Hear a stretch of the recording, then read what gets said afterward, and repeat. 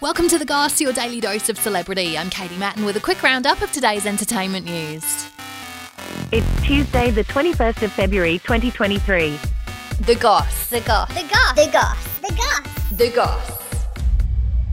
Kim Kardashian has shared a picture of the law folders she's studying to her Instagram story while she heads towards becoming a lawyer. It's a lot of hard work. She's been working to improve America's justice system by taking on cases of criminals who have had excessive sentences or have proved they've reformed. I really had no idea how broken the system is, and I just figured if I know more about the system, I can do more for the system. She met with Donald Trump back when he was president to help release an inmate on death row.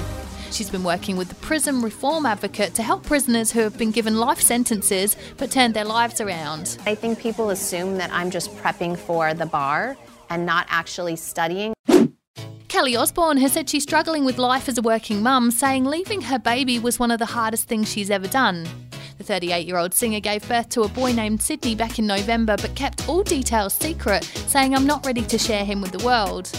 She fell out with mum Sharon Osbourne for confirming the birth and revealing his name on a TV show last month. It's Kelly's first child with 45-year-old Slipknot DJ Sid Wilson.